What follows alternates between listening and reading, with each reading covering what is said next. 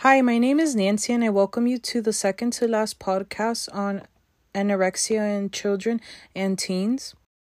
Like the last podcast, we will be looking at a topic that's directly connected to anorexia, and this time I wanted to focus on self injurious behavior, and this is mostly seen in teen girls, but I wanted to look more into it and see how it's related to children, both genders, and in general to anorexia.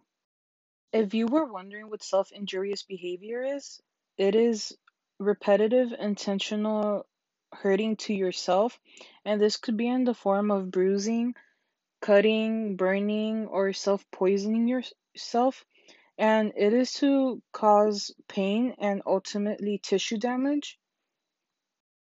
This is not only observed in children or teens with anorexia, and not every a person that has anorexia will exhibit this behavior, but it is frequently seen amongst people with anorexia and other types of eating disorders, as well as people that have borderline personality and post traumatic stress.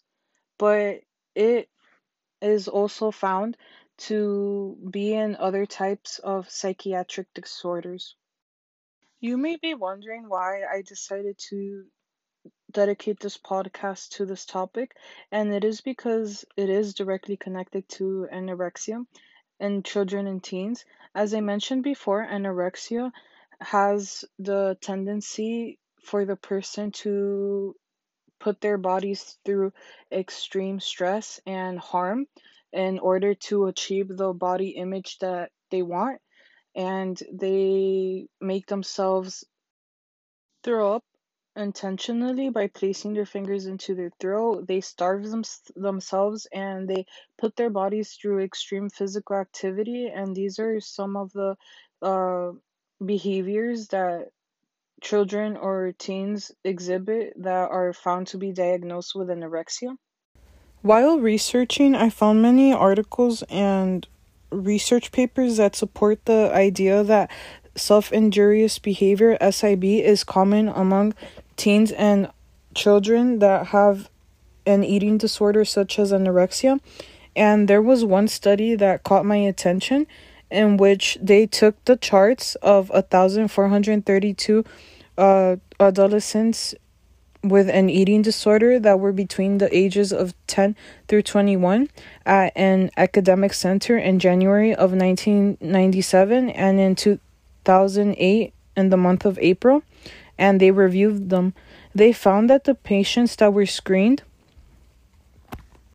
and this is the date when they started to gather the charts, and for 11 years up to April 2008, they finally decided to review the results. Came to be found that 40.8% of those with an eating disorder were also found to be engaging in SIB.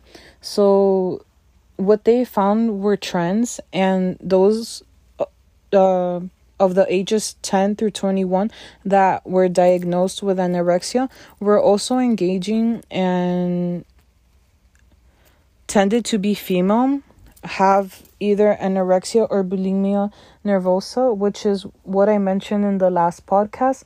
And they had other types of tendencies such as eating, purging, or substance abuse. And those that were engaging in both an eating disorder and purging were more likely to report that they were also engaging in SIB. And this is because what a lot of people with anorexia do is that they want the ideal body image that they have created in their mind. As I mentioned in the beginning podcast, children and teens have been made to believe that their body looks different from how it truly is. And what many of these children and adolescents will do is they will take a sharp object and create cuts, or even sometimes to the extent of burning themselves, or any type of physical harming or cutting of their tissue across their abdomen because they believe that they are not thin and that they are very large and maybe not as firm as they would like in their abdomen area or their stomach area. So they will cause harm to themselves in order to internalize even more the fact that they are not how they want to be. As I mentioned in the last podcast when we were reviewing the differences between anorexia and bulimia, the set goal for anorexia is to become thin and to become the ideal image that you have created in your mind. And many of these children and teens, as you can see in the study, almost half of those were found to be engaging in this behavior. They do this typically, let's say that they are not reaching their goal at the pace that they would like. They are not losing the weight as fast as they would like.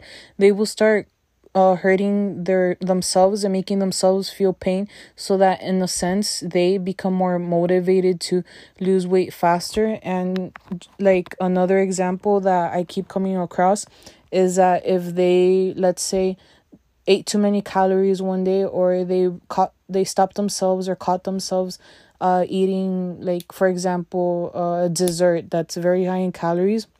After they did that, they will go into area or space where they have privacy, and they will take a sharp object and start cutting themselves across the areas where they feel that they have not progressed fast enough or that they are not happy with. And this topic is really important to look into and understand, and there's so many different things intertwined with an eating disorder, especially anorexia in children and teens.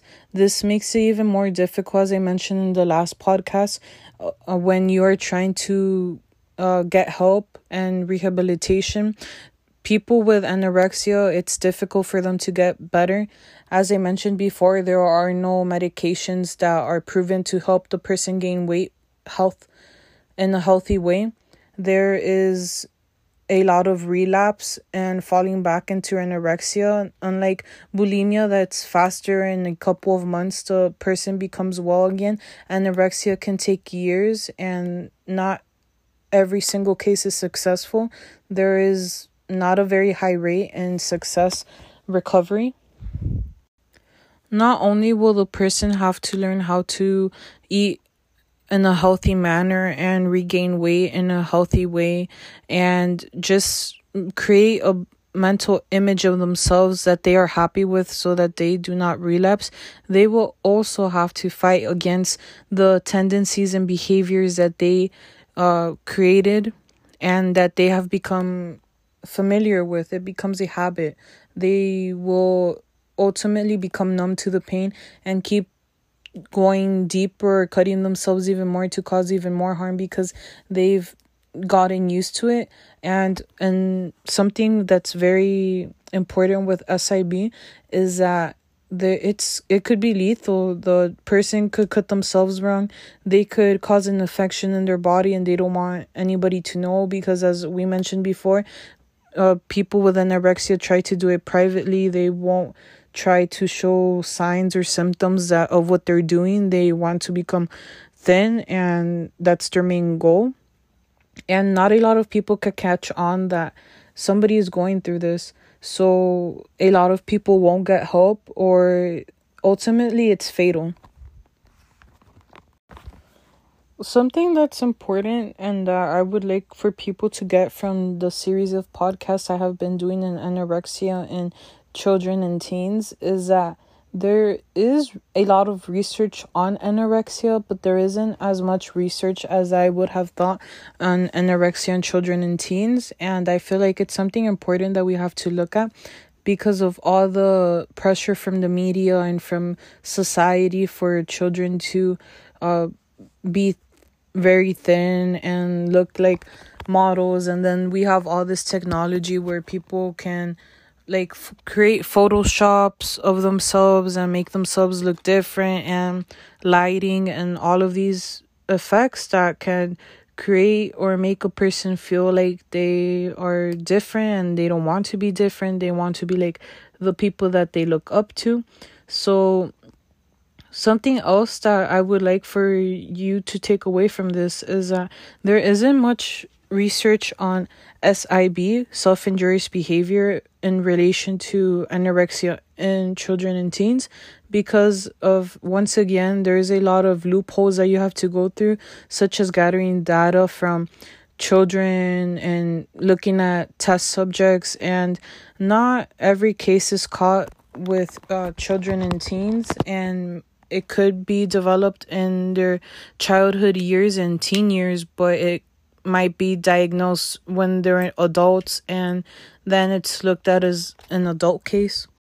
There needs to be more done. There needs to be more research in children and teens and anorexia and bulimia and self-injurious behavior, because at the end of the day, they're all related. There needs to be more research on how to create more successful rates in rehabilitation for somebody going through anorexia. Try to bring up the percentages as high as those of recovery and of those diagnosed with bulimia.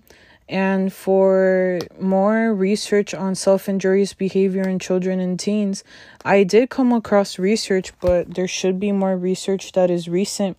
And even in multiple of the papers, they mentioned that there is little cases out there. There is little amounts of research, but not as much as there should be.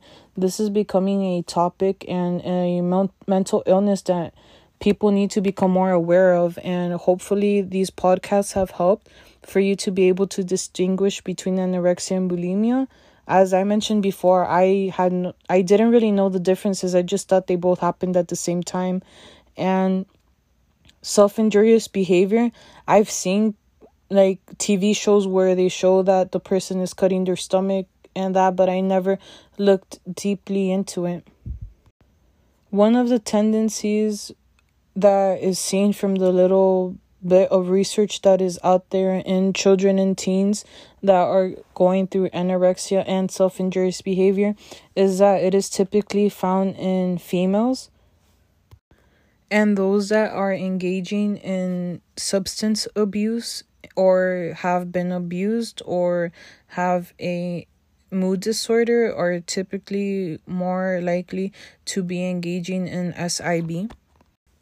There needs to be more guidance and structure for providers diagnosing or screening for SIB, and there also needs to be more work done in this area of mental illnesses.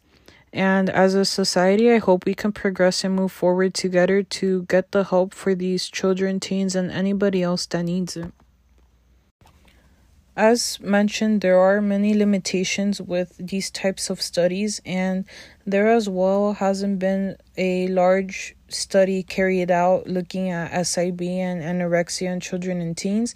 There have been many small studies, but nothing large with concrete results, and this just needs more work done, needs to be more looked into. There needs to be more awareness created, and hopefully you can help do this.